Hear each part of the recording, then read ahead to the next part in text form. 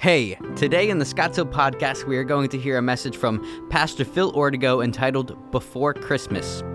This message is looking at the significance of God's providence throughout history to make way for the birth of our Savior, Jesus. Enjoy and be challenged by the word of the Lord.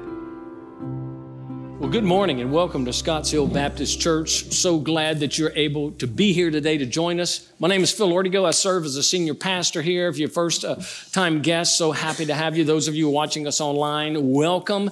And we are now officially in the Christmas season, aren't we? Somebody asked us the other day, are you people at Scotts Hill a bunch of Scrooges? Why? Because you don't have any decorations on the stage. Well, we finished the Revelation series. We've got our trees up. We've got the whatever this is called on the front. It looks beautiful. We've got all of this ready, and now we're in the throes of Christmas season, especially since it's so Christmassy outside, right?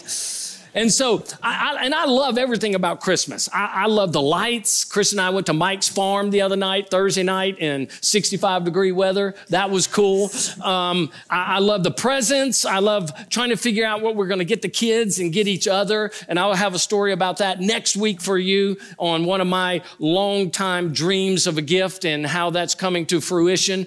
And then, of course, I love the music of Christmas.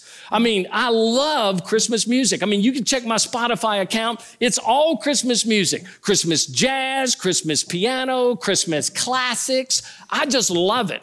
And many of you love it too because you've been doing it since Thanksgiving evening. Some of you started your Thanksgiving Christmas and you've been listening to it. Some of you the day after Halloween, you started Christmas music. The others of you, when Cracker Barrel started doing it in July, man, you've been on board.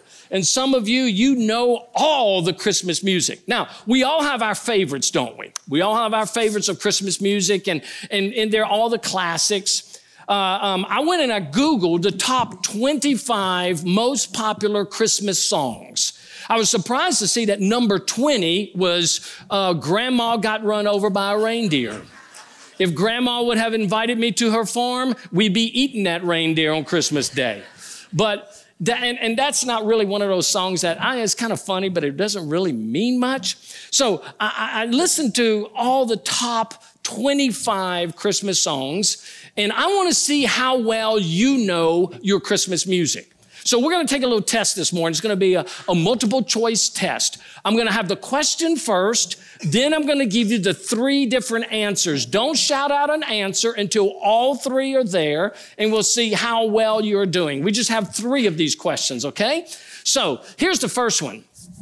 This song came in at number 22 and was written in 1946 and was made famous by Perry Como. Was it Have a Holly Jolly Christmas? Was it Jingle Bells? Or was it It's Beginning to Look a Lot Like Christmas? What do you say? Shout it out. Jingle Bells. Jingle Bells. Don't be singing out what you don't know. Don't know who that was. Secondly, here's another one. This song came in at number 3, was written in 1949 and was made popular by Gene Autry. Was it Rudolph the Red-Nosed Reindeer, Winter Wonderland, or Little Drummer Boy? Rudolph the Red-Nosed Reindeer is right. Now, the number 1 song of all time. This one was written on a beach in July of 1942 and was made popular by Bing Crosby. Was it the Christmas song, Chestnuts Roasting on an Open Fire, I'll Be Home for Christmas, or White Christmas? White Christmas is the answer. He could have written that yesterday, in fact. But you know, the interesting thing about all these Christmas songs are hardly any of them have anything to do with Christmas, don't they? When you listen to them, they sing about all kinds of things, but it really doesn't have anything to do with the meaning of what Christmas is all about. So I Googled the top 5 religious Christmas songs, okay? And I'm going to start from number 5, work our way down to number 1, and see how you feel about these. Number 5, Do You Hear What I Hear? I have some major theological implications with that song. But number 4, The Little Drummer Boy. Number 3, Away in the Manger. Number 2, Oh, holy night, what will you say number one is? Number one, Silent Night. Silent Night. That song first appeared in 1818 in a little town called Ubendorf, Austria. And it appeared that night in a Christmas Eve midnight mass for the first time it had ever been sung. The composers were two men, the associate pastor of the church, Joseph Moore. His music director, Franz Xavier Gruber, together wrote the song, put the music together, and that night they introduced it to that little congregation in Austria. The organ was broken, so they couldn't use the organ. So Father Joseph took out his guitar, and in an acoustical setting, they sang that song for the first time. Since that time in 1818, that song has been translated into hundreds of languages. And every December, it is sung in small villages in the Andes to the huge cathedrals in Rome. Silent Night. And I love this song because it takes us back to what Christmas is really about. You know it. Remain seated and sing it with us as we do two verses of Silent Night.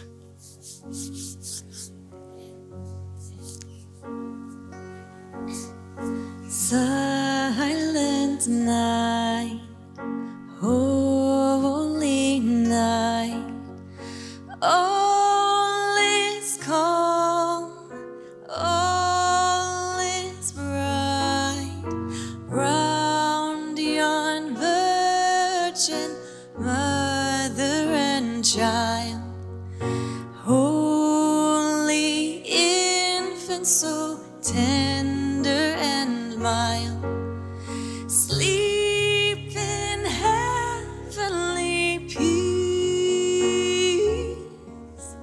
sleep in heavenly peace. Silent night, holy night, Son of God, love's pure light, radiant beams from thy holy face, with the dawn of redeeming grace. Jesus, Lord, at thy birth. Jesus, Lord, at thy birth. I love that song because that song really reminds us of what Christmas is about. It was on a silent night in a little town called Bethlehem, which was really a shepherd's town, where God decided at that moment, that evening, that he will infiltrate the world, that his very son would take on human flesh, that he who was infinite became finite. He who was spirit became touchable. He who was invincible became breakable. And he showed up in the neighborhood of those residents of Bethlehem on that evening. But Christmas is not about a silent night. In fact, Christmas is about 400 years of silent nights being interrupted. 146,000 silent nights when God shows up. You might say, what are you talking about? Let me explain. The Bible is broken up into two sections. There's the Old Testament, which ends with the book of Malachi, and there's the New Testament, which begins with the book of Matthew. 39 books in the Old Testament, 27 books in the New Testament, 66 books in all. And right between Malachi, where the Old Testament ends, and where Matthew begins in your Bible and mine, there's a single sheet, one page. It's not very thick. That's all that separates the Old Testament from the New Testament. But in reality, that page represents 400 years of silent nights. 146,000 silent nights are in this one page. You see, for it was during this period that there were no revelations given by God to men. It was during this period that the prophets were no longer speaking. It was during this period that we see that there were no visions, there were no appearances of angels, nothing. God went silent. And the question is, what was he doing during those 400 years? Where did he go? Was he so frustrated with humanity that he took a step back and said, I'm going to disengage until my son is born into the world? Did God go on a vacation? Did God just leave us to ourselves? What was he doing during those 400 years where we do not hear a single word from him? And you know, those questions are pretty significant. And because many of you may even be feeling some of those questions as well. Maybe it's been a long time since you felt the presence of God in your own life. Maybe you've been praying and seeking him, and it seems like it's been years and years and years that he has just been silent. Maybe you've gotten to the point where you've even asked the question, and that question is, does he even care? Does he even know that I'm here? Your heart has been broken over so many issues. And there is the tendency to make a tragic mistake to think that he is not here. If there's a bottom line for this message this morning, here it is. That when God is silent, it does not mean he is absent. When God is silent, it doesn't mean that he's absent. In fact, there are many times when God is silent, he's doing a great work in us and around us. When we feel the silence of God, it forces us to kind of lean into him a little bit more. When I feel the silence of God, it may cause me to seek to discern his voice among all the noise of the world. It's in those times where God puts me in that crucible where he does some of his finest work. And when God is silent, he is always about doing his work. In fact, when we come to this issue, there really are two questions that we should ask in the midst of this. What is God doing in the silence? And secondly, what am I to do when God seems to be silent? What is he doing? And what is God calling me to do when I sense that he's distant, that he's far? Well, we want to look at these two questions this morning, and I want us to answer these as we can see, number one, what is God doing in the silence? I can tell you what God is not doing. God is not on vacation. God is not taking a break. God is always behind the scenes. He's always working and directing all things after the counsel of his good pleasure. And one of the things that we can know as children of God is that when God seems to be silent, he is never absent. I love what David wrote in Psalm 121, verses 3 and 4. He says, he will not let your foot be moved. He who keeps you will not slumber. Behold, he keeps Israel. He who keeps Israel will neither slumber nor sleep. You hear what's happening? He's saying, listen, the Father who keeps you, who has you in his grasp, sees everything about you. He knows every tear that falls on your pillow. He knows every question of your heart. He knows every brokenness of your life. He knows every anxiety. He knows all the things that we're going through. There's never a time he is not aware. Even though he might be silent, he is not absent. So what is God doing? What was God doing during this intertestamental period? What was God doing when there are no revelations, when we hear no voices from God? In this 400 years of silent nights, 146,000 silent nights, what was God up to? Well, we know the answer to that, and we don't know the answer from the intertestamental period, but we know the answer because God already told us what he is doing. God already told us what he was going to do.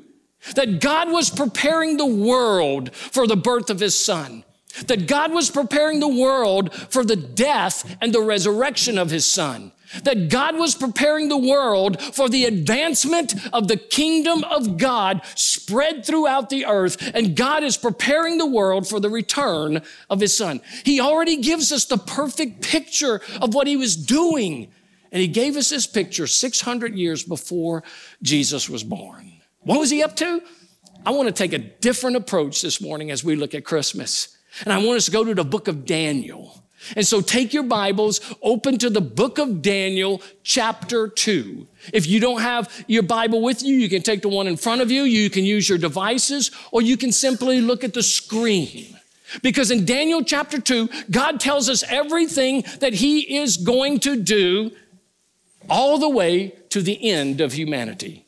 In one simple chapter with one simple dream.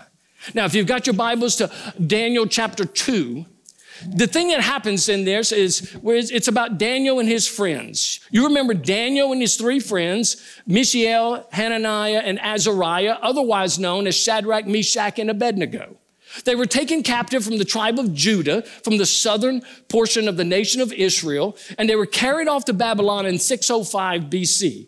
King Nebuchadnezzar came in and he took these captives.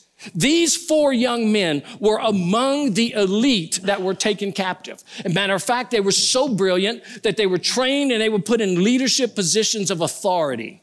And all of them were considered to be wise men. Well, in chapter 2, King Nebuchadnezzar has a dream. And in this dream, it scares him so badly that he calls all of his wise men together and he says, listen, I have a dream and I need you to interpret the dream for me. But I don't trust you, and I believe you're going to tell me a lie. So I'm not going to tell you the dream. Here's your task. You must tell me what I dreamt, and you must tell me what is the meaning of this dream. And then he gives this. He says, if you can't tell me my dream and you can't tell me the meaning, I'm going to rip you limb from limb and burn your house down. Now, if you're being ripped from limb to limb, you probably really don't care what's happening to your house. But Nebuchadnezzar is a ruthless guy. And Daniel and his four friends were considered to be counselors as well. And they were in on this. So Daniel brings his four friends together. They said, we must pray and ask God to give us the revelation of the dream and the interpretation of the dream. And God gives to Daniel the dream. And he gives to him the interpretation of the dream. And Daniel goes to Nebuchadnezzar and he tells him what the dream was and the interpretation. And what we see here is what is God setting up for the rest of humanity. Here's what happens. Verses 31 and following, chapter 2. Daniel is saying to the king, you saw, O king, and behold, a great image. This image mighty and of exceeding brightness stood before you, and its appearance was frightening. The head of this image was of fine gold, its chest and arms of silver, its middle and thighs of bronze, its legs of iron, its feet partly of iron and partly of clay. And as you looked, the stone was cut out by no human hand, and it struck the image on its feet of iron and clay and broke them in pieces. Then the iron, the clay, the bronze, the silver, and the gold all together were broken in pieces and became like the chaff of the summer on the threshing floors. And the wind carried them away so that not a trace of them could be found. But the stone that struck the image became a great mountain and filled the whole earth with its presence. So that's the dream. So Nebuchadnezzar is grateful. He says, thank you for the dream. Now, what does it mean? And so Daniel begins to tell him what the dream means. And in this dream, here's what we see. We see what God is doing before the birth of Jesus Christ, what he does to set up the birth of Jesus Christ, and what he's going to do until the return of Jesus Christ. So it all has to do with God breaking the silence of those 400 years. So what is he doing? Well, this particular artist has drawn this rendition of the dream. And by the way, all historians agree with what Daniel lays out, that in history there have been four major powers, and from those 4 major powers, all other governments of the world flow from those 4. All historians agree with this. In fact, many historians go to the book of Daniel, and it confirms so many things that they're learning. So what is the dream? He says, first of all, Nebuchadnezzar, you're the gold, you're the head. In 605 BC, Nebuchadnezzar came in and he took over the known world. Babylon was an exquisite city known for its gold and for its culture and for its math and its sciences and its philosophy. It was a very cultured world. And for 66 years, King Nebuchadnezzar ruled the known world. He is the gold. But then Daniel says there's going to come an inferior kingdom after you. It'll be silver. And the chest and the arms represent the Medes and the Persians. 66 years later, in 539 BC, the Medes and the Persians came together as one army. Darius, the leader of the Medes, and then we see that Cyrus was the leader of the Persians. The 2 arms represent 2 nations coming against one. And so they merged together and they overthrew Babylon. Now, here's what's really amazing about this. We already knew that this would happen 140 years before this ever took place. In fact, not only did we know that the Medes and the Persians were going to overthrow Babylon 140 years earlier, but we also know that the name of the leader would be Cyrus. How do we know that? Isaiah chapter 45, beginning in verse 1. Thus says the Lord to his anointed, to Cyrus, whose right hand I have grasped, to subdue nations before him and to loose the belts of kings, to open doors before him that gates may not be closed. God had already predicted 140 years before this event that his anointed one by the name of Cyrus would go and overthrow and become the ruler of the world. Now, you might be thinking, now, come on, there had to be more than one Cyrus in the Bible. There had to be more than one Cyrus during biblical times, right? Yeah, probably so. I checked the status last year on the census for 2021. There were many people born by the name of Cyrus last year. The name Cyrus ranked 700 among all most popular names. That means about 3 people were named Cyrus last year. So people have the name of Cyrus. So how do we know that this was the same Cyrus? Go back to chapter 44 of Isaiah, verses 27 through 28. Who says to the deep, be dry, I will dry up your rivers. Who says of Cyrus, he is my shepherd, and he shall fulfill all my purpose, saying, of Jerusalem she shall be built, and of the temple your foundation shall be laid. You might say, what does that mean? Well, you have to know something about how Babylon was overthrown. In the center of Babylon was the river Euphrates, right through the center of the city. And on both sides, this beautiful city was built on either side of the Euphrates. When Cyrus came to attack Babylon, you know what he did? He diverted the river and dried it up.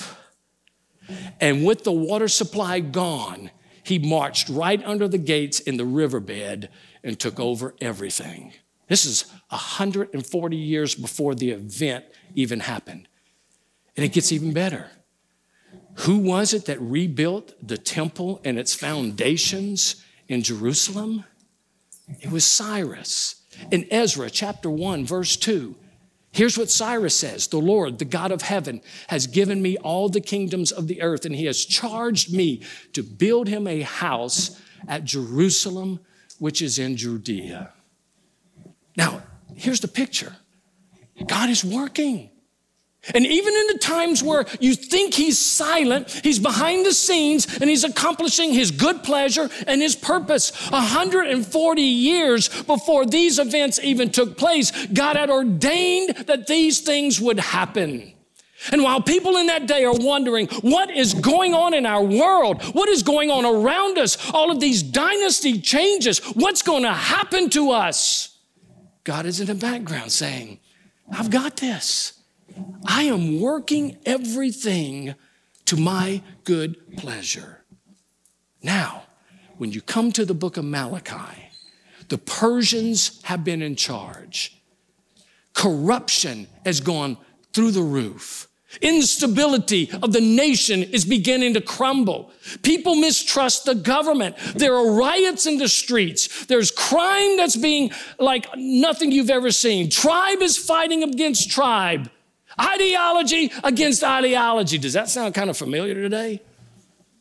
And the world is crumbling. It was unsafe to travel anywhere, and there is no way that the birth of Jesus Christ, the world that took place in the days of Malachi, were totally different from the days of Jesus. When we close out the Old Testament and the curtain comes down, the world is a mess, and silence begins. But what is he doing? He's working his plan. Let's go back to the image. Here's what he's doing. We already know. In Babylon is on the throne by the Medo-Persians. But then we see the bronze waist in the thighs. You know what that is? In about 330 BC, a man by the name of Philip of Macedon united all the nations of Greece, and he formed a tremendous army. And during that time, he charged his 20-year-old son with conducting the raids against Persia. And that 20-year-old man was known as Alexander the Great. And Alexander the Great began to take over the known world. After one campaign after another, he was destroying. And by the time he was 33 years old, he had controlled the entire world. The Greeks were in charge. Alexander the Great drank himself to death at the age of 33 because he was bored, because he had conquered the known world and there wasn't anything left for him to do. But the one thing that Alexander the Great wanted above all things, he wanted a common language that will unite all of humanity. He wanted a common language that would go between tribes and factions, and that this language be used in legal settings, for documents, in any kind of communication, and for trade. And before he died, he was able to make sure that there was one known language, and that language was Greek. Now the whole world, since the Tower of Babel in Genesis chapter 11, could now communicate to one another where they could not do that before. Then after Alexander the Great dies, then his kingdom is divided up in 4 sections among his 4 generals. It begins to collapse and the Romans come in, the legs of iron, and they take over in 168 BC. And what did the Romans do? They did a lot of things, a lot of immoral things. But some of the things they did was this. They brought about a peace that the world had never known. The Pax Romana is what it's called. And during the Pax Romana, it was the first time that people could travel from country to country and be protected against bands of hoarders or marauders or gangs, because the Roman Empire was everywhere. The Roman Empire was making sure there were no kinds of disputes and riots and wars and rumors of wars. For the first time, the world had peace to be able to travel. But the second thing they did was this. They increased the trade routes all across the world. They built highways and interstates connecting countries like had never been connected. Trade routes by boat, trade routes by land. And for the first time, the world has seen 3 specific accomplishments during that intertestamental period. What were they? The 3 important developments. Number 1, there's a common language. Greek language. Everyone could communicate with everyone else. Secondly, there was Roman peace. You could travel across the world like never before. Thirdly, there's improved transportation system. You could get anything anywhere because of what the Romans had done. The world had never seen this or known this. And this was the world that Jesus is born in. For the first time, people could travel. It was because of the Romans' government's control that they had to go to Bethlehem for the census, thus fulfilling the prophecy that Jesus would be born in Bethlehem. Because of the peace of Rome, they could travel around, and like when they ran from Herod, they made their way to Egypt. Because of the interstate systems that were created there, they were able to get to Egypt with ease and protection and safety and fulfilling Scripture. because of all that was happening in this world, it set everything up for the birth of Jesus to even the death of Jesus. The Romans brought in the most cruel form of punishment and execution that the world has ever known, crucifixion. And if Jesus had not been born in that time, the mode for execution was stoning. And you can see what God is doing in the midst of it. And then what we see is this, that the stone that was uncut with human hands represents Christ, and that he will destroy all the nations of the world eventually. And what would take place? The kingdom of God would manifest itself everywhere. So what is God doing in the silence? He's doing his work. He's accomplishing all things and setting the world up for the birth of Jesus Christ that had never happened before. We even have an eyewitness of this. Paul writes, but when the fullness of time had come, God sent forth his son, born of a woman, born under the law, to redeem those who were under the law, so that we might receive adoption as sons. Here's the thing. Never make the mistake. God's silence for his absence.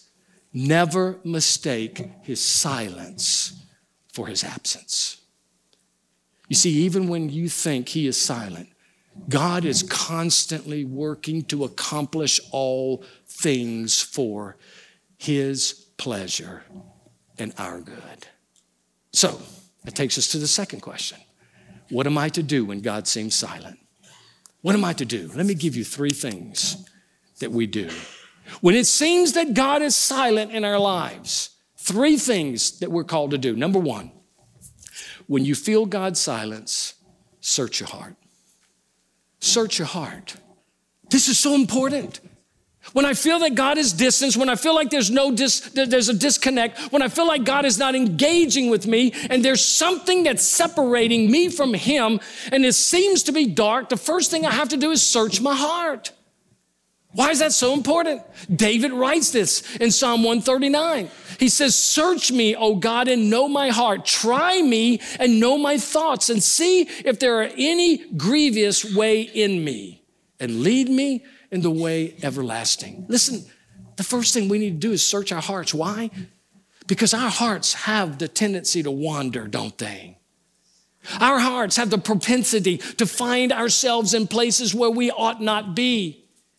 Our hearts can lead us to times of rebellion and disobedience to God. And you know that it's when I'm in those times of rebellion and disobedience where the fellowship with the Father is broken. It's when those times when I want to be in charge of my life and I sit at my little tiny throne and I sit on my little tiny throne in my little tiny world and I want to call the shots, that there's a distance.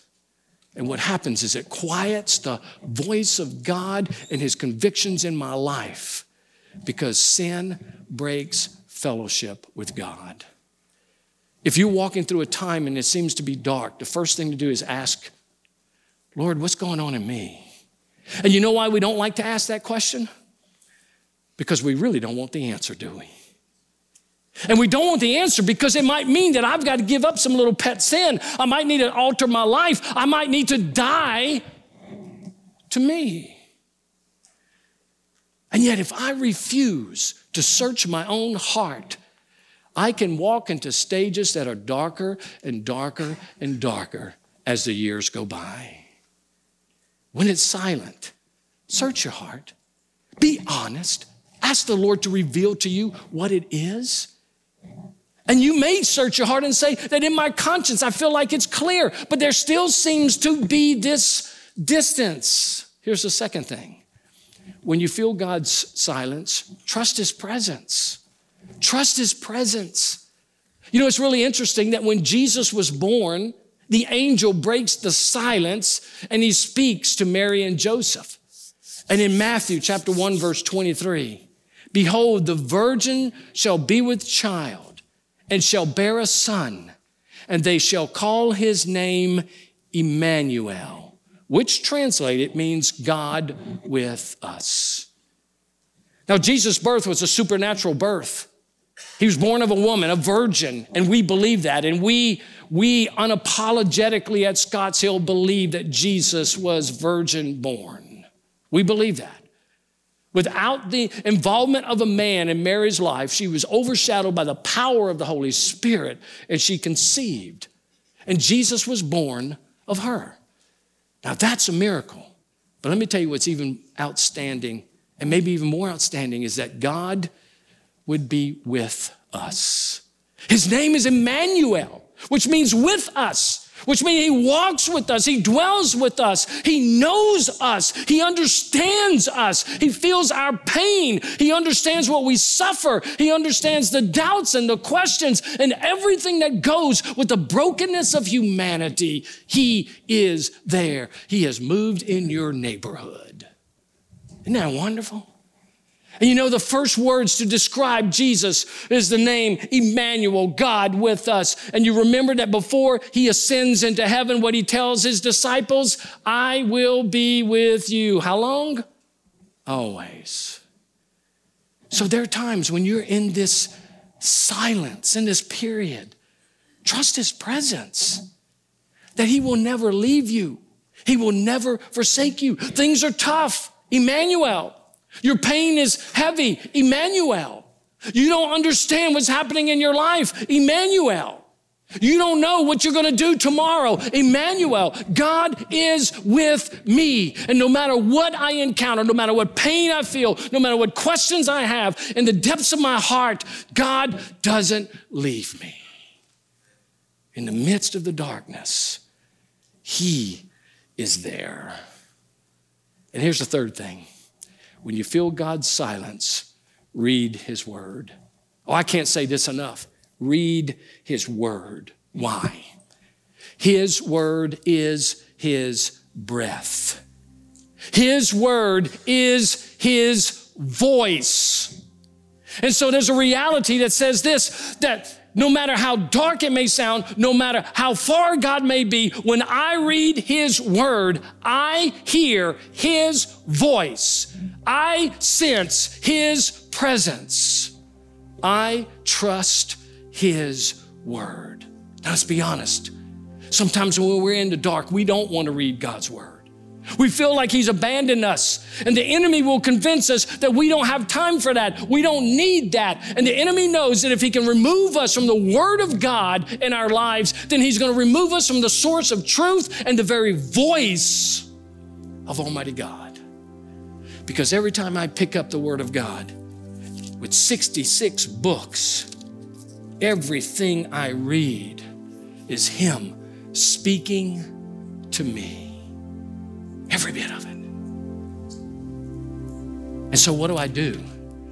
I don't push myself away from the source that is going to guide me and comfort me and give me truth. I love the way the psalmist says, the Lord is near to all who call on him, to all who call on him in truth.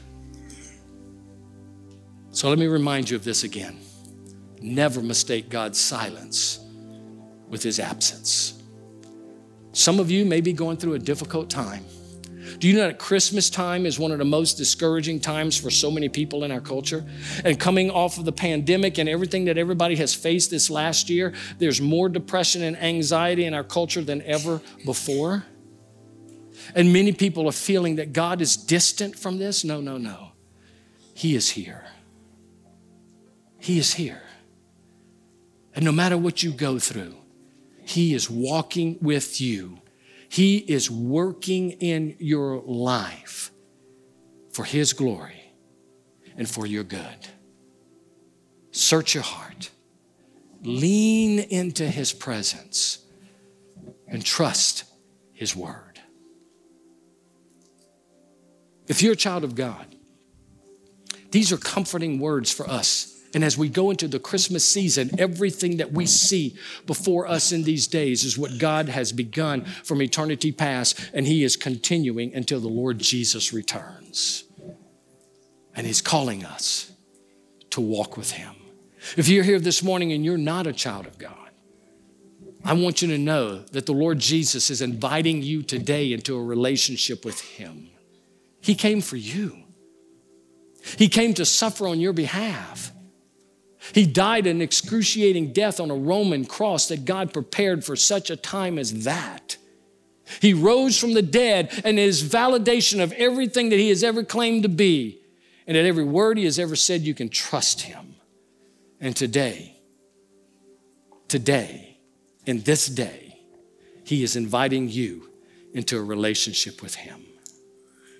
So as we go through this joyous time of this season, this goes far beyond Christmas, that he never leaves us. He never forsakes us.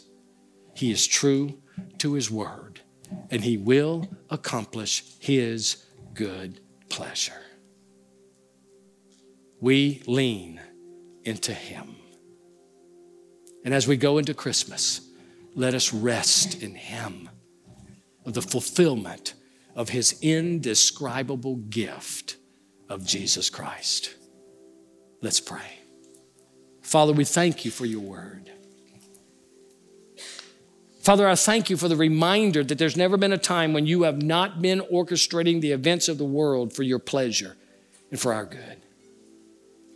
And Father, as we recognize this morning that you are always here, that we can rest in you, we can trust in you, and we acknowledge you during this time. Father, may you stir our hearts even more and more as we move towards Christmas Day. And as we celebrate with our families, may it be a reminder of all the things that you have been doing and the things that you're going to continue to do until the Lord Jesus returns, and that we give praise and honor and glory to you. And we pray in Jesus' name, amen. Thank you for listening, and I encourage you to come back next time as we hear the after Christmas message. If you have any questions about our church or you want to learn more about Jesus, visit our website at scottshill.org/nextsteps. Till next time.